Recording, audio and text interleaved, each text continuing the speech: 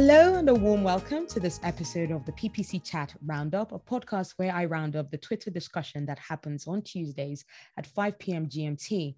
I'm your host, Anu, recording from my lovely studio in London, UK. And I use this platform to share not just expert, but also my ideas and considered best practices about paid media and the direction the digital industry is going in. So if you want to keep up to date with my tips and tricks in the industry and get the latest on the podcast that has been called your go-to if you don't make it to the PPC Chat live discussions. And even if you do, then like, follow, share, retweet, that's right, on Twitter with the handle The Marketing Anu, or join us on our LinkedIn group, which is the PPC Chat Roundup podcast. And if you're on Instagram, check us out on at PPC Chat _roundup to get quotes and snippets and GIFs and memes and all fun ways I like to interact with the internet. Today, the topic that we're talking about is display advertising. It's led by Julie Bicini, but I also got an amazing and special guest with me today. We've got the lovely Ellen Parker, who's the host of the Programmatic Digest. As you can tell, she's a programmatic genius, and she's one of those amazing, lovely, like Twitter friends that I've made, and now we've connected, and it's like, yeah, sky's the limit. So Ellen, over to you. Introduce yourself to my audience. Oh, well, thank you. Thank you so much for having me. I'm super excited to be here today. I am Ellen Parker. I am the host of the Programmatic Digest podcast. And I am also the founder and chief programmatic sensei of Ellen Parker Consulting, which is simply a consulting firm that I started a couple of years ago, where I offer customizable training for digital marketers, digital agencies, and brands in a programmatic media format. So it's basically I work with agencies that are trying to start offering programmatic media as a service. And I work and customize the training for them based on their current skill set and their team's dynamic. And so I've worked in the programmatic, I've worked in the programmatic industry for about close to 8 to 10 years, I don't know, give or take. And I've started as a buyer, which is also known as a trader, and then moved on to being a planner and then senior strategist. And then, of course, in leading position where I was a director running the programmatic department for this agency that I was working for, leading a team of 5 plus a few analysts.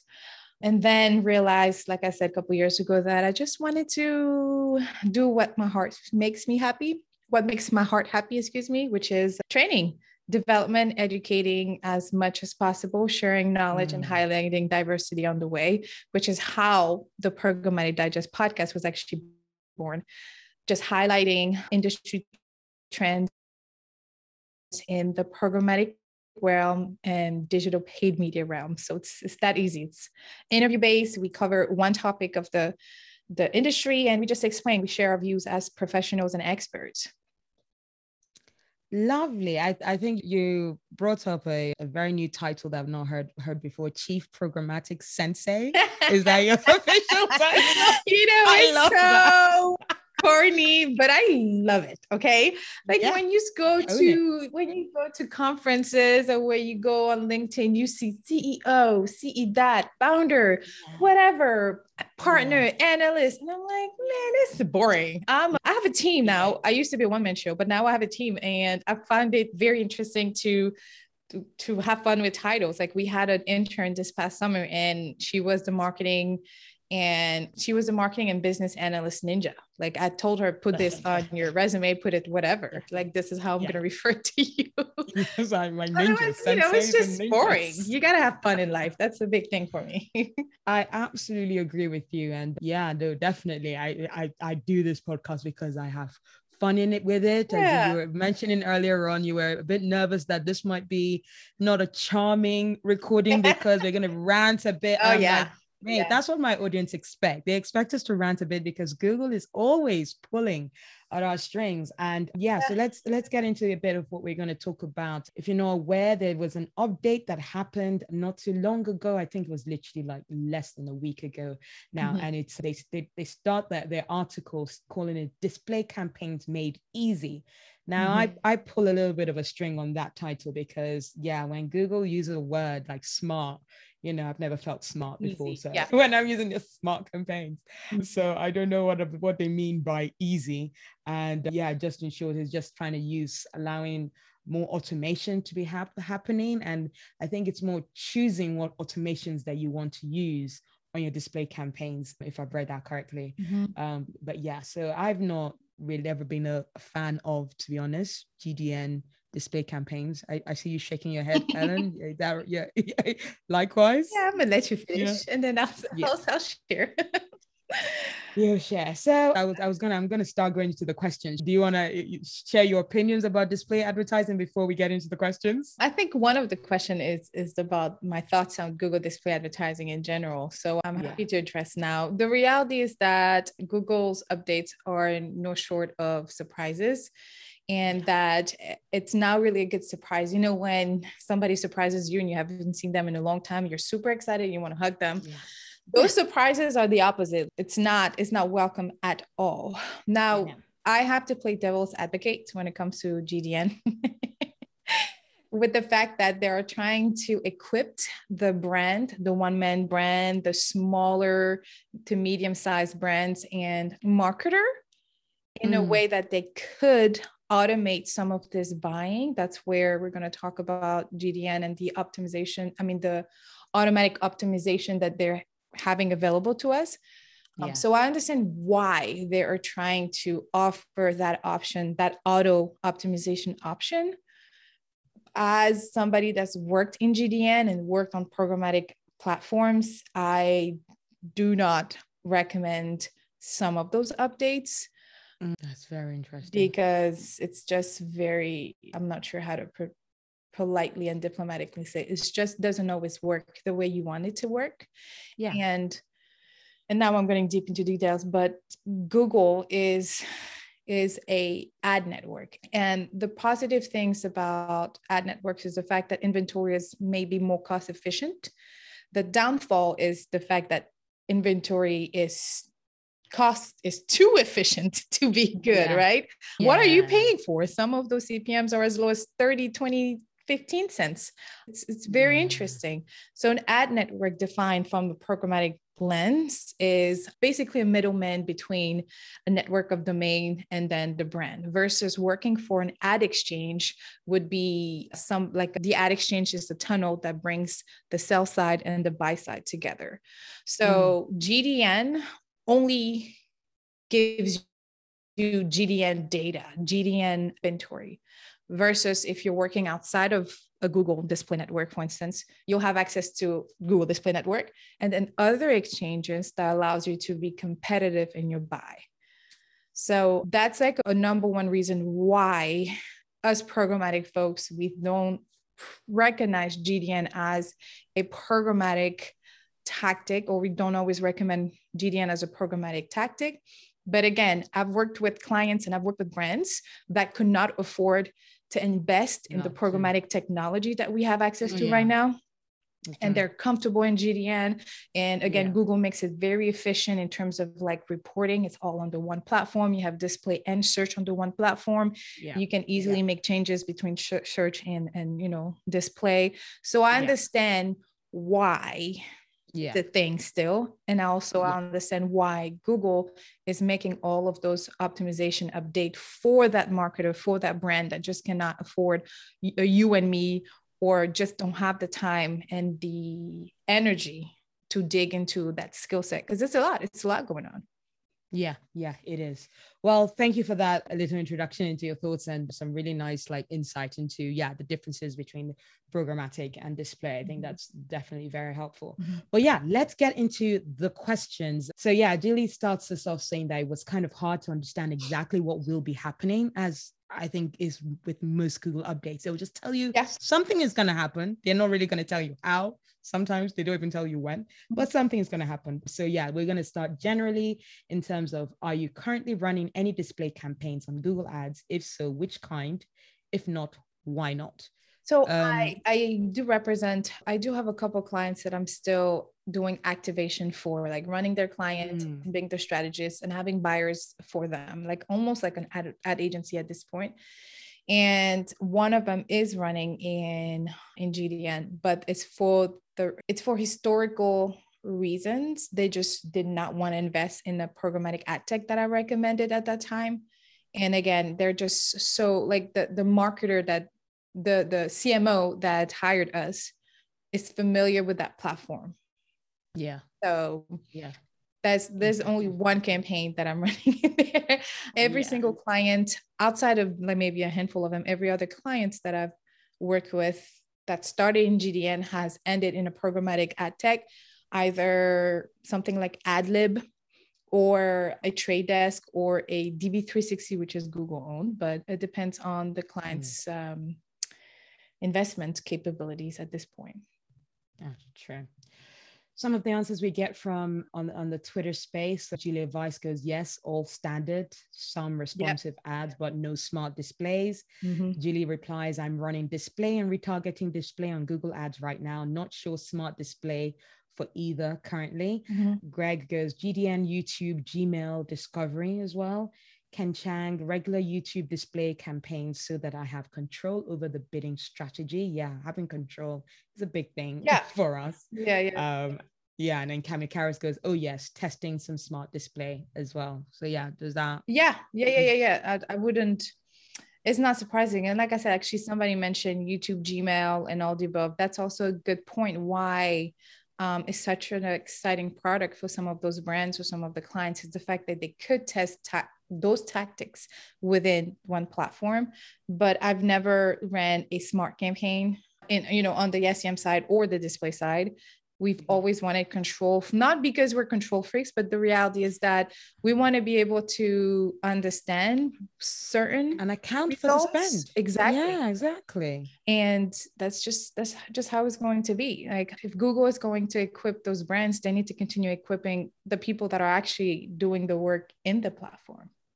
Precisely. We've been saying that and banging our heads against the wall. Hopefully. So yeah, Julie swiftly goes on to question 2, saying, how do you understand this announcement? What do you think it means, if anything, for your accounts? Now, this is why I mentioned the fact that, just reading from the title, display campaigns made easy. I've never found Google doing anything easy, or like, especially when they put smart on anything. I never feel smart at all. It's making me feel like, a little bit dumb with things, really. And we've got some replies to what I said. We have all really been conditioned to naturally balk at anything Google adds title smart, haven't we? We've also have someone saying, I think smart, as in inverted commas, is a label for machine learning. The reason we roll our eyes at it is the learning part. Yeah. It is truly smart to have marketers pay for their machines to learn. It's just that the learning it's not happening the way that it should, really. Yeah. I mean, I did all of them, all of those comments. I agree. I mean, it's not, again, you have to look at the perspectives that we have ahead of us as marketers. We for sure don't agree with the term smart here. And then the automation and the bidding, like let's go back to the ad network definition. Some of those auto optimization are not only based on the settings that we have, but also the inventory that they're presenting to us. And they have control over this inventory, and there's a lack of transparency that comes with it, right? So it's tough to believe when they say that, oh, here are advanced, that's a word they like to throw everywhere. Advanced optimization targeting based on bidding, based on keywords, based on audiences, you will see shift in your results. Yeah. Are you saying that this wasn't happening this whole time, but you think that it was? So what was the auto before? What is auto was represent? Okay, never mind. Okay. Yeah. All right. Yeah. Take a deep breath. We still have like quite a bit to get through. So let's not blow it all in the first 10 minutes. Anyway, so we've got Julia Weiss as well replying, saying, I don't really, I'm skeptical about having the same amount of controls due to, everything. And I run lots of campaigns with very unoptimized, unchangeable landing pages. So very uncertain on using this product. Yeah. Julie also replies, saying, on this surface, it sounds like what we have asked for. Well, forever. automation available, but options for advanced advertisers. But I'm not sure if that is how it will really be. Optimized targeting seems to be on by default too, which is not awesome. Yeah, I don't mean, like that. Yeah, the auto default thing. It's not, just don't do it. Because just don't do it. Don't do it. Yeah. Cami Karras as well replies saying, I see it as just more ways Google can obfuscate. I always get tongue-tied with that word. How and why your ad dollars are spent. Like when they added expand targeting, some people still don't know what Google is targeting beyond their defined audience. So yeah, that whole beyond and we mentioned the lack of transparency. Boom, that's what it is. Who are we really targeting? Who's really seeing these ads? Yeah, that's why I think it's a big thing for us that we've actually talked about before, is like lists of areas that we would love to exclude and mobile sites that we want to exclude, because what are we actually spending our money on? Kirk Williams as well replies to question 2. It seems similar to current shopping campaign creation. You select the primary shopping option and then whether you want standard or smart. Ken Chang replies saying, hoping for the best and expecting the worst as usual with these announcements. Yes, that's always with Google. Yeah. Conda replies that it doesn't make me bother much. That's one of us. That's not the general consensus. I turn off optimized targeting whenever I'm creating new campaigns. That's the thing you always have to remember. Turn off defaults. There's some defaults Google just put in as you're creating stuff. Be wary of those. So going on to question 3 now, we've got, let's talk about optimized targeting in quotation marks. These new campaigns will also include optimized targeting, which is on by default. Yep. Thoughts? Go on. So, okay. So optimized targeting is automatically turned on for all campaigns. That is no. Problematic. That's to say the least. Now, if I'm honest, okay, if I had to recommend a new DSP, a demand side platform, to a brand or to an agency that I'm working with, which is a tech that we use outside of, the Google products, and from a programmatic lens, again, there are some auto optimization that are expected at the bidding level, at the inventory level. Like it should always optimize the win rate. It should always optimize for the lowest cost. So based on that KPI that you select within the settings. So certain optimization are on auto in DSPs, and that is okay. But you have so much transparency. I'm able to pull a report to let me know what inventory was bidded down on. So it never excludes, it always bids down. So we don't miss 100%. It's really conservative bidding, basically, or it's so conservative in terms of like that auto optimization that it's fine to have it on. But on a Google's perspective, specifically talking about GDN, because we've had some bad experience, even in the SEM side, some bad experience with that auto option. I don't like that idea, because maybe there's a lack of trust. Maybe, but when we look at human beings' relationship, when you lose trust, it takes a while to gain it back. Yeah. But at the same time, it's like you have to earn that trust. So if we keep getting certain products from Google's and getting disappointed from it, testing those products, we're not seeing the result, or we're seeing a result, but then one eyebrows is still raised. Like, where is this coming from? We can't see. We can't, like, it's almost being blinded. It's like you're blinded at what's going on, but still expected to perform. Yeah. So no, absolutely. So it's like literally like, don't worry, just give us the money. We'll tell you like how to make money. I'm like, just trust us. Trust us, even though we burned you before. Okay. Trust us, it's gonna be okay. It won't burn as much this time because you're used to it. No. Yeah. That's not possible. Exactly. It's pretty much just trust us. It's not gonna burn as much. Not that it wouldn't burn. You just know they're just trying to tell you it wouldn't burn as much. And then we have to explain to the client what happened. It's like, no, sir. Exactly. Get it back. Exactly.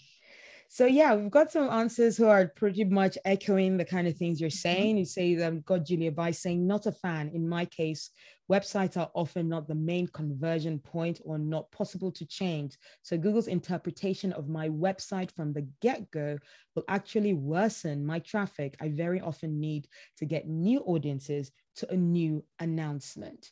Cami Karras as well responds saying expanded targeting was already on by default. Yeah. So it makes me wonder, how much different is this? Yeah, You mentioned that before. Why is this? Like, first of all, this a new thing? Isn't that what you've been doing all along? Isn't that what you promised us in the beginning? I love lied to us. You lied. Lies. All lies. Anyway, Google seems to be taking more and more of the settings as just suggestions. I trust my data. Google, not so much. Yeah. Ken Chang replies, but I don't want to spend more. Yeah, I don't know. Google always wants us to spend more. That will always be the suggestion. Yeah. Oh, Julie replies, the when to use it part is so funny to me. It's like, so if you're an advertiser who wants your ads to work, then got it. Yeah.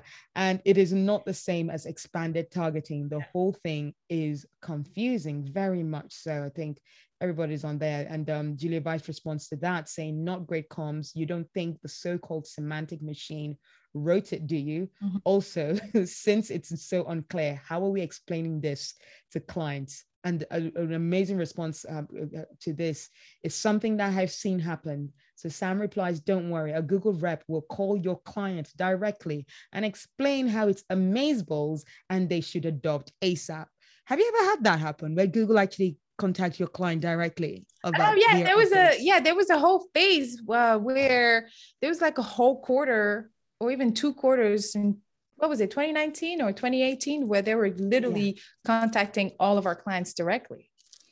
And honestly, it did not matter. Like sometimes, depending on your budget, of course, you have a rep assigned to you, and it did not matter. We had other Google reps reaching out to our clients, and then we would forward that email from the client to our Google rep, appointed Google rep, and they'll be like, oh, totally apologize, blah, blah, blah.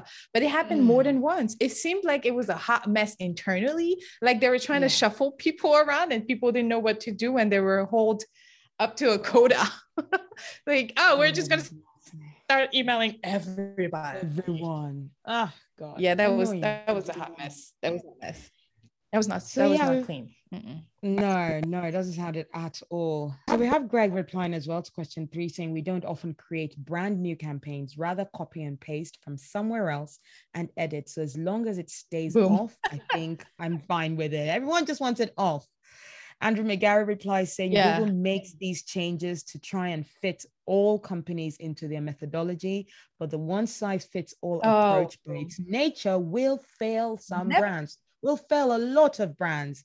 It's up to PPC professionals to test conventional wisdom. He continues. I like that. Yeah, and then smart, optimize, etc. Anything machine learning based requires spending dollars to learn what doesn't work.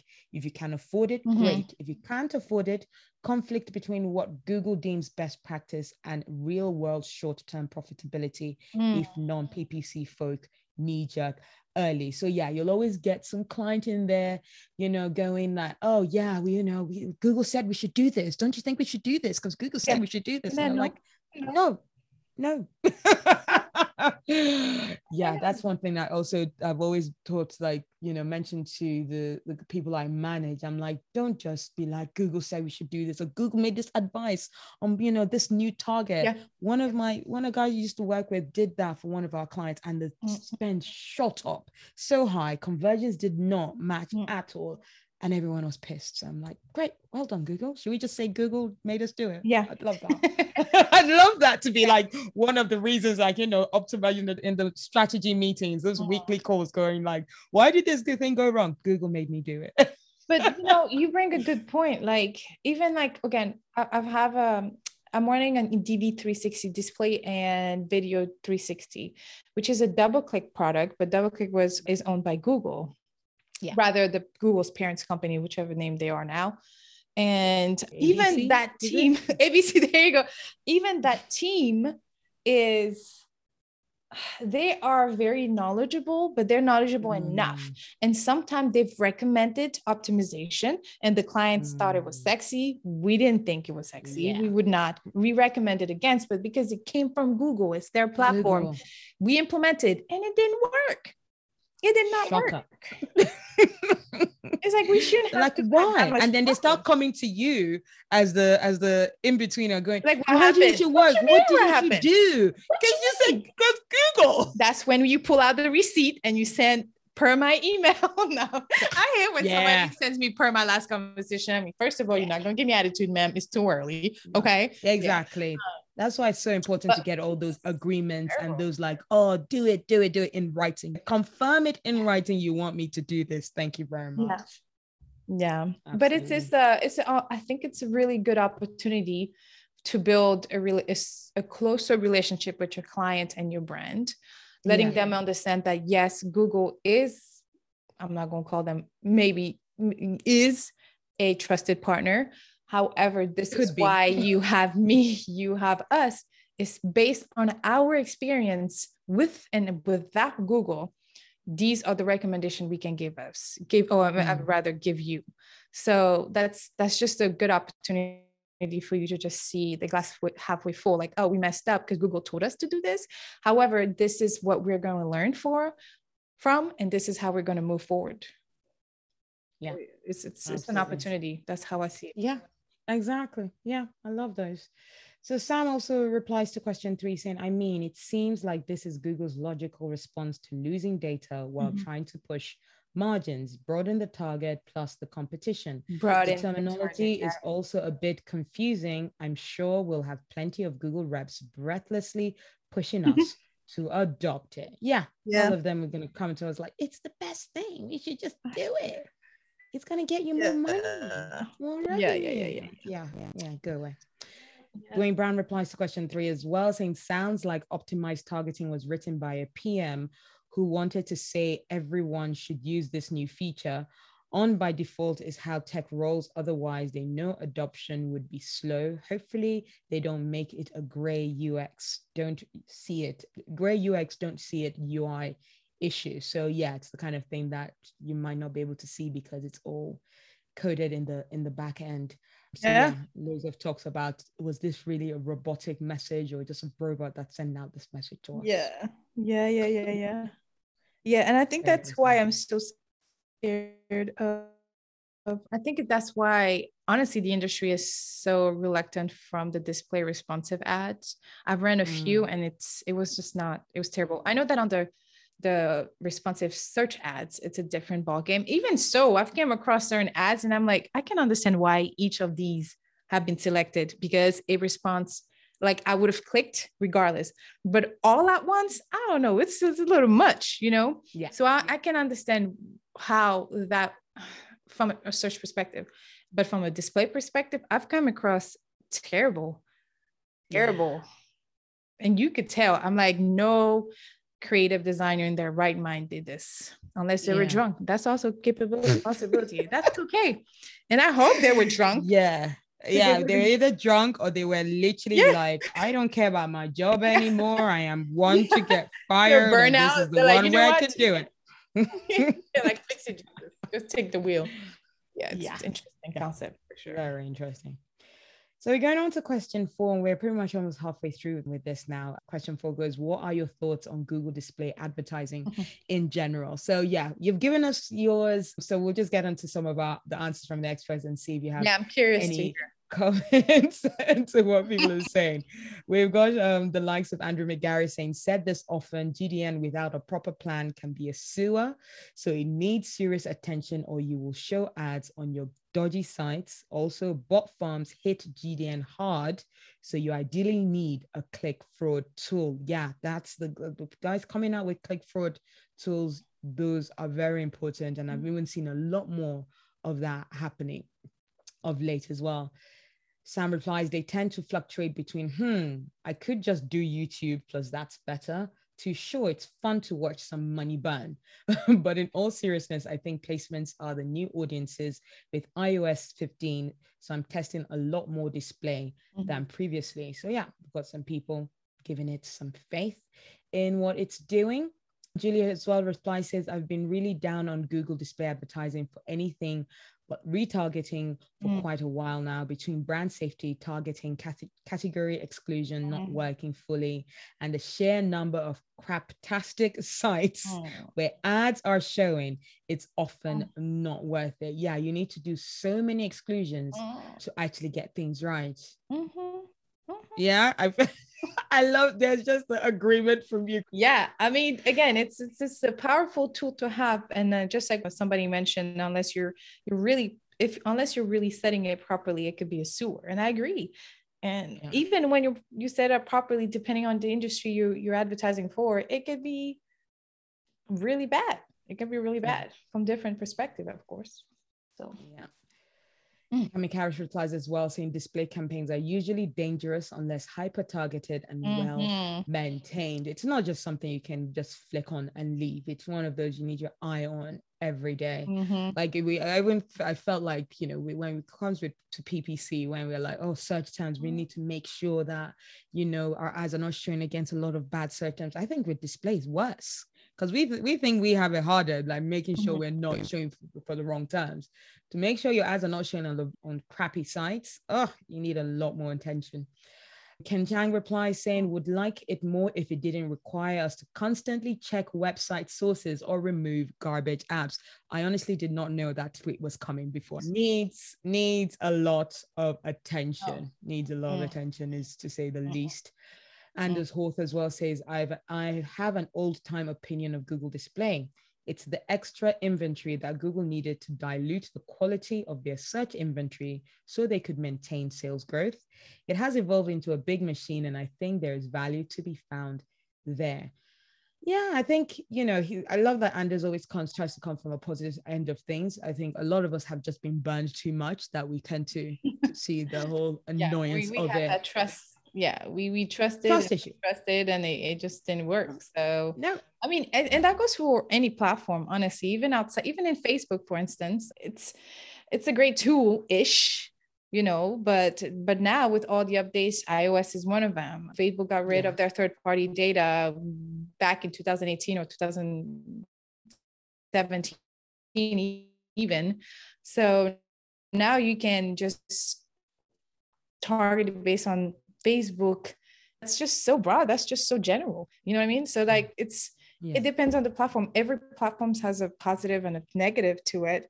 But like most likely, no matter how much optimization or auto whatever these platforms are coming out with, you will still need a conductor. Like a train can go from A to B if it wanted, but you'll still need a conductor. I don't care if the conductor is sleeping while this train is on the road. Like it's one point to another point, one way. Right. Like you can't go wrong unless something is happening and the Avenger are needed, you know, something like that. But you'll always need a conductor for that train. So that's how I see us. Like, some of these can go on auto. Cool. It makes us less, you know, we can refocus our time to a strategy and looking at planning from an overarching view. But don't trust it too much. Like you still need somebody to like make sure things are going on correctly. And if there's an emergency stop button, then you need that person to hit it. And that's what we're here for, which we have done a lot. Stop a campaign due to lack of performance or due to something happening. So that's how I see it. Google can come up with as many auto, whatever they want to come up with. We're still going to be needed so much more because of the fact that there's uncertainty. There's a lack of clarity and transparency in this whole mess.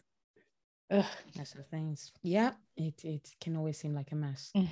So let's go on to question 5. We've got Julie asking us, have brand safety concerns increased, decreased, or stayed about the same for you in the past 12 months? So just in the 12 months bit, has it, I mean, we know it was not great, but is it getting worse? Go on. You've got some amazing facial expressions. The audience cannot see it. Give us an answer. So we're still speaking from the GDN's perspective, right? Yes, Okay. just From the GDN perspective, I was never a fan of their brand safety internal measurement or whatever it is. But also, as soon as I had an opportunity to bring a campaign out of GDN, I would have, because of that lack of everything. I do not trust certain placements. I do not trust the list of website or domain or publisher we have access to via GDN for many reasons. Again, it's just so confusing. When it's messy, you just got to run the other way. Yeah. Yeah. But I've worked with buyers that had campaign in GDN that ran it successfully, because they were in there, like you said, every day, diving deep into the data, tweaking a lot of the settings, tweaking this and that. So to me, it's like there's a serious brand safety concern across the industry, especially on the programmatic side, in CTV, in everywhere you want to mention, there's some level of brand safety, because you mentioned bot or fraudulent activities earlier. Yeah. Especially in GDN, if you cannot see what's happening, like there might be a problem. I don't know. So to me, I think brand safety is almost non-existent when it comes to GDN. But that's opinion. That is my opinion. I know a lot of your listeners are going to be like, wait a minute now. Don't come for her. Don't come for her. We're going to. And that's okay. That is an opinion. And I'm not afraid of saying it out loud. Like, I do not trust brand safety, whatever GDN has to offer right now, for that reason. I mean, if you're playing a drinking game, lack of transparency and lack of clarity is probably what you're going to be drinking to a lot. Because that's like the number two ways to explain it. But look at it from a brand perspective. Look at it from that small business owner that's just trying to get their message out there. It works for them, and that's absolutely okay. Eventually, they're going to have to upgrade, though. They're going to have to upgrade. Yeah. So, precisely. what is the community saying? So the community has gone, some have saying it's staying the same. Sam goes, in aggregate across all clients probably stayed about the same, but the underlying distribution is more U-shaped. So what it's that, I mean, it's getting worse, you think? U-shape, maybe it's going back up. It's going back up. Yeah. Well, more brand safety issues. Ken Chang replies, brand safety concerns. So brand safety concerns has increased. The question is brand safety concern. So U-shaped increased. A lot of people are more concerned. Julia Vice increased, and not just with Google, it's a real mess out there. Julie replies, it's definitely a larger concern now. Not that it was not previously, but there seems to be more things where you just would not want your ads showing next to now. So a lot more. Kamikaris, again, huge increase. I'm basically waiting for the day a client comes across an ad that was shown for something completely outside the box that we want. Sometimes people think, outside the box. Think outside the box.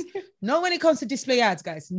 Display ads. Not inside the box, inside what we're paying for. Thank you very much. I want my message to be outside the box, but I don't want my inventory to be outside the box. Now keep it in the box, locked somewhere. Make sure that box has a lot of like security checks. Okay. Yeah. Just like when you're going to the airport, I needed to have the same type of security over and over and over with no, what is it called? With no surprises. No surprises, but not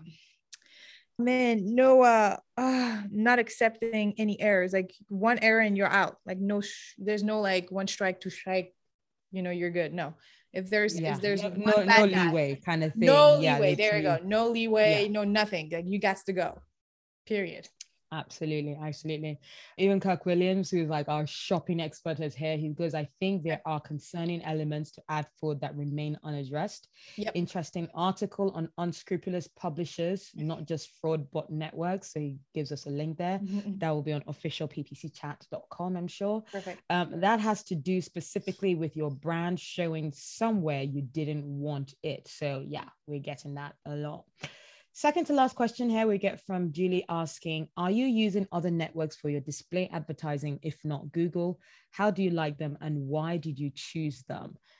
I think you could speak about this for an hour because you literally do everything. side. I A lot don't of know. Google. I don't know if you heard me, but I said as soon as I have an opportunity to take a campaign There we out go. of GDN, I do it. And I never look back. To testing. It's not like if, you just, it's after testing and proving. And it's because you we talk back of being burned. Like I don't like pain. I don't want to be in pain for too long, at least, like I can deal through a HIIT workout and be in that type of pain. But like when it comes to Google, I have no patience with Google. So the reason why my background is also programmatic. So I understand what technology and what capabilities I can get with those ad tech or those programmatic DSPs. And GDN is not, we don't consider GDN a DSP because it's an ad network. And again, it has a lack of transparency and it's like almost like going via a middleman at this point. I want to remove the middleman. I want to go straight to, I don't want to work with resellers when it comes to inventory. Because brand safety, because fraudulent activities, because I don't know where the ad is served. So yes, I have quite a few DSP that I've worked with. The Trade Desk is one of them. I mentioned AdLib. I've worked with Adelphic.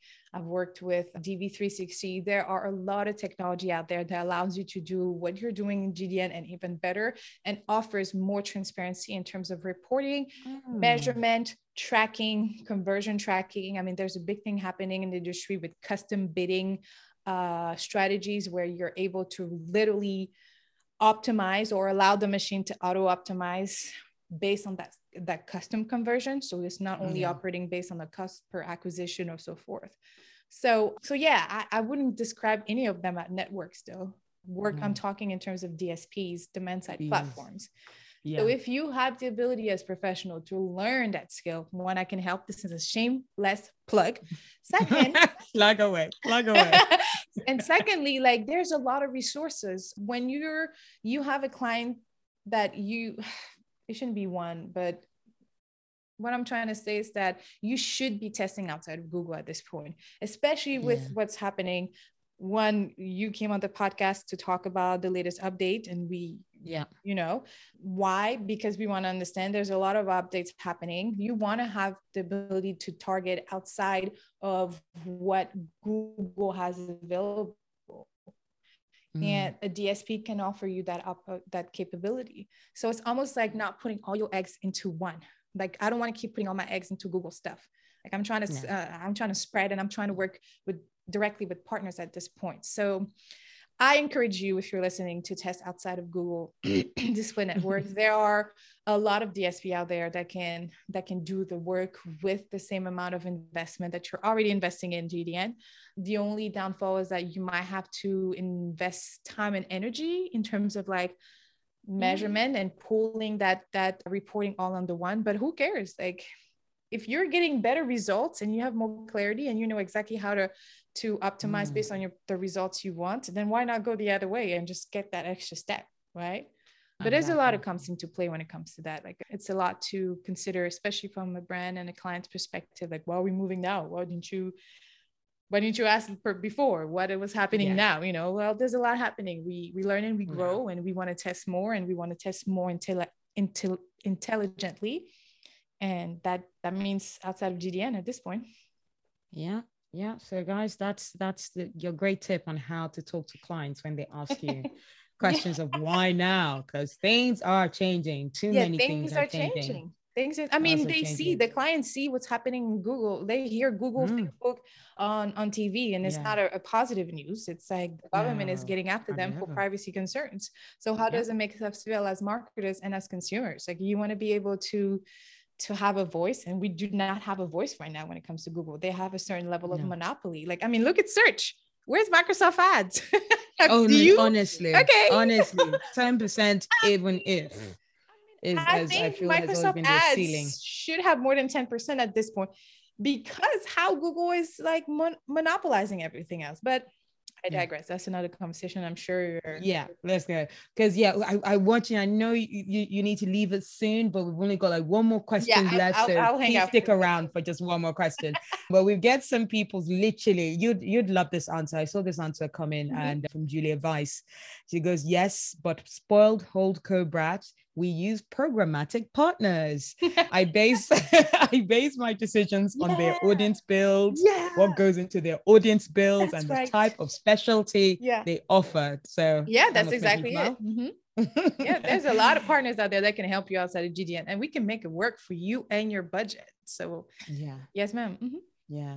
Someone also says Kamikaris, which is a brand you mentioned not too long ago, Microsoft and LinkedIn, slow but powerful. Yes, that's the thing with Microsoft, because it's very small, very little. It's going to be slow, but can be powerful, I feel, if done right. Have you ever used Microsoft in terms of display? Display, not yet. They've had some pretty exciting updates though in the last 6 to 8 months, I'm gonna say, that will make me test it eventually. Like I think we should not sleep on Microsoft ads, even on the search side. Again, I have little knowledge on the search or little experience on it, but I don't think we should sleep on them. I think they're gonna come back. They're gonna start.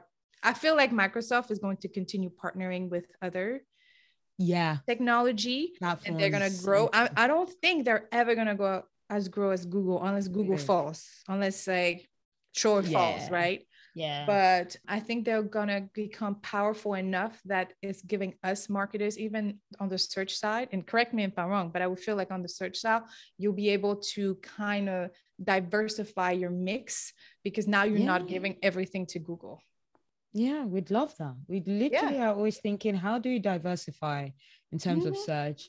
Yeah, but Google still has, everyone's still on Google. So we can't just go, oh, we're not. Yeah, YouTube is what? The second.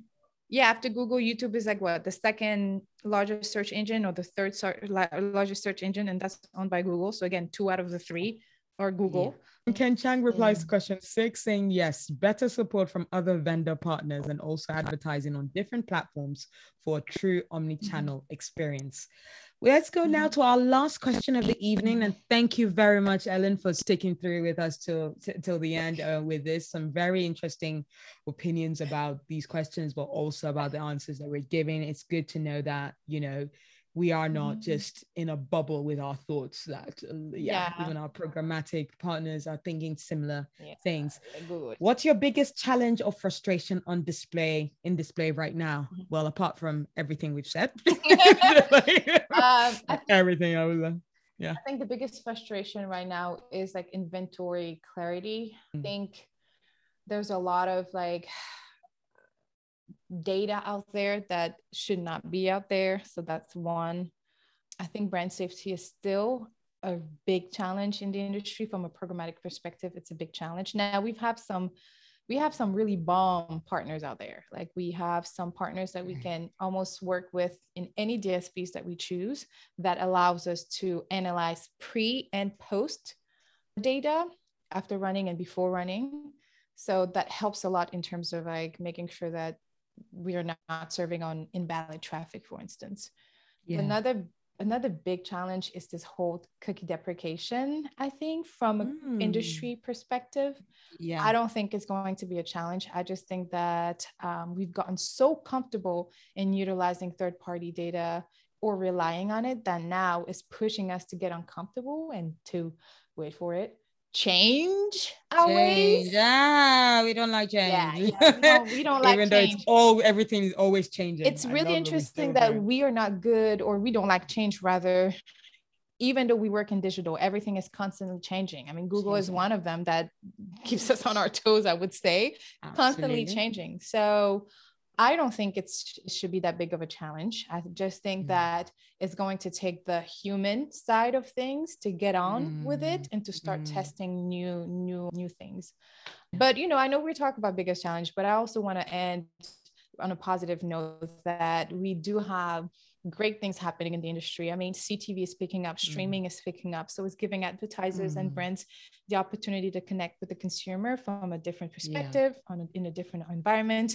Facebook is falling down, which is, no, I'm kidding. Facebook is London Bridge is falling down. Yeah, right. Let's not talk about Facebook. We're not going to talk about the wall gardens, but Amazon is coming up with is updating their DSP. We've talked about Walmart having their own DSP, which is major, especially in a cookie-less environment. We're trying to figure it out. I think that's just going to arm the consumer and the brand with different options. So like, there's a lot of cool things happening, even though we think as challengers. But I just want to remind the team here, like, we're all the team, we're all community. It only becomes a challenge because we don't want to make an effort to see the light at the end of the tunnel, or we think that light is a train or a car. So I don't think the light is a train. I think the light is the end of the tunnel. I feel like if we go in a perspective where we want to see the solutions, or if we want to see that there is a chance to make a mark, or to make a change, to like really grow, then we're going to be okay. We're going to be okay, y'all. We're going to be good. Amazing. So, we'll be okay, guys. That's the underlining message. But let's end with also like just a few more answers from our expert here. People are concerned with reporting and transparency. That's from Julia Weiss. Seeing those problems, not just on Google as well, she says. Lack of transparency from Google, Ken Chang says, and the demise of cookies. You said that. The demise of cookies without a great replacement solution in place. We've not got that thought through yet. Dan Patterson replies, I'll echo what others have said. Trusting the data is the big concern, and I worry that's only going to get worse with all the privacy changes going on. I find it very interesting that the privacy issue just came out right here, coming in the end.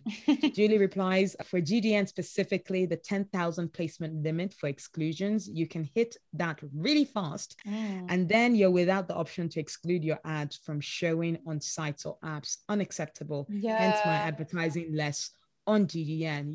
They feel that they're giving us such a great number. 10,000. No, that's not enough. We need more. Maybe 100,000 or 1 million. Orlando Valencia replies, biggest challenge in display is attribution, measuring it and having client buy-in.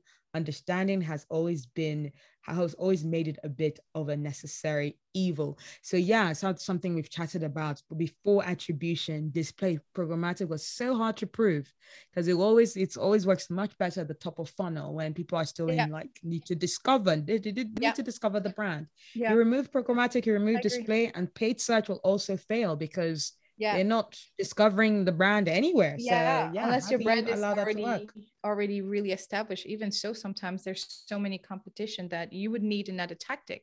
And I think we talked about before, I can't remember if it's on this podcast, but I think we talk about the fact that you have to have an omni-channel perspective, an omni-channel strategy, because you want to make sure you're hitting them in different ways at different times. So that's so essential to marry programmatic tactics, even if it's just display tactics with search, or social with search, or you said video, including YouTube with search. It has to be married. It has to be 2 or more, because one, it's harder unless you have a programmatic, and this is me being very biased. Thank you guys for listening to my rant. Unless you have a really solid programmatic strategy, which allows you to hit every different tactic at once. Like we can do keyword research retargeting in programmatic. We can do behavioral. We can utilize our first party. We can do a lot of like those various mixed of tactic. So you even so, I've always encouraged having SEM and something else, or something else with SEM, because search is sexy to the client. The results are there. They show the results, they see it, but they don't realize that it's honestly because other activity has already started. Like, so a small business, a brand new business, when they come to me and go, everybody likes search, SEM, I want to start doing search. And when we ask them, what other activity are you doing? They're like, oh, nothing at all. And we're like, no, come back. I'm like that. I'm literally like, no, go away, come back. They think this way is because of the Google. They see the impact that the Google has as a consumer. It's a monopoly. That is why I think we were big fight against them internally, because they have so much control over this whole industry, which was accidental. They just spread out like a, I'm not going to say virus. That's not nice. I'm not going to say that, but they spread out. So just, let's do better. That's not a better one. That's not a better one. Sorry. I mean, listen, it's still it's a solid partner. It's a solid partner. Don't get me wrong. Like, I still use a lot of Google products right now for some of the clients, but I always make sure if I'm going to suggest a Google product, you best believe there's going to be 2 or 3 additional products that I'm going to like educate on. Like, if the client is really excited about GDN, yeah, I'll put all the pros and cons, how to best use it. But at the same time, I'll add a DSP, and that I'm speaking specifically in training sessions here. And I'll add like a different DSP that could, rival with GDN on different perspective, on the cost perspective, because cost is a big thing, right? And then in terms of like, this is what you will gain outside of the Google or the GDN. So you have to diversify your mix. There's a lot. It's not perfect anywhere. I'm not trying to make it seem like programmatic is perfect. It's not at all. There's a lot of uncertainties there. And then some of your team mentioned it up there: lack of transparency, record attribution measurements, reporting. So all of this is still a big thing, and it's an investment. But there's option out there. So don't be afraid to go look for them, because like it's easier than it sounds. I swear, it's so much easier than it sounds. Yeah. It's amazing. So guys, that's the message we're leaving you on. Diversify. Don't just stick all your eggs in one basket. Diversify, do some programmatic, do some display, do some email marketing, do some other stuff. Test and see what works. In terms of, our favorite phrase in this industry about when a client comes to us and goes, is this going to work? We're like, it depends. It depends on lots of things. I've got a mug. Oh, it's not so here. Tell us it about depends. this. Well, it depends on your KPIs. It depends on marketing. It depends on the seasonality. It depends on who it depends. It depends on wearing. It depends on what you drink this morning. Like, how you feeling? It depends on so many things. But, coffee or tea? Which one are you? Wine or cognac? In it, do I have to choose? Like, can I be all of them? No, in order to answer this question, right? Yeah, absolutely. Thank you. This has been a lot of fun. And to the audience, I hope you found this talk very useful. I hope you've loved Ellen on the show. If you want her to come back, let me know. We'll find a topic to get her on to talk on again. I'm sure we'd love to. And if you want to talk to us about it, if you want to get a voice chat on this, we actually are going to be on Twitter Spaces, 12 p.m. Eastern or 5 p.m. GMT, like in UK time as well. So yeah, if you want to join us, anyone else, if you want to join us, so join us there on Thursday. That would be great. That is awesome. If you want to give us feedback about this podcast or more things that you want me to do, more guests that you want me to have, please, DM me, get me on Twitter and the handle @themarketinganu, or on LinkedIn. We've got the PPC Chat Roundup podcast group. Also, Ellen, tell people how they can get in touch with you. Oh, they can. I'm pretty responsive on all social media. On LinkedIn is Helen Parker. It's spelled Helene, HELENE Parker. Or you can email me, info@heleneparker.com, or go to my website, heleneparker.com. And then, of course, I have the podcast, Programmatic Digest podcast. On Instagram is Programmatic Digest. On Facebook is Programmatic Digest. And we also have a LinkedIn profile, not a group, sorry, a profile. So it's, you can reach me through Anu, and she'll forward or refer me. Absolutely. But I'll definitely make time for this conversation next week, because I had a lot of fun. I think it's very interesting. And I love the fact that the community is bringing in together and just sharing with no boundaries, no limitation, no judgment. And that's really important. That's what we need. Amazing. Yeah, I love it. And on my final note, my usual message to you all: remember, for your campaigns and businesses to glide smoothly, there is a lot of hard work needed beneath the surface. So keep your swans kicking. Bye, and speak to you next week.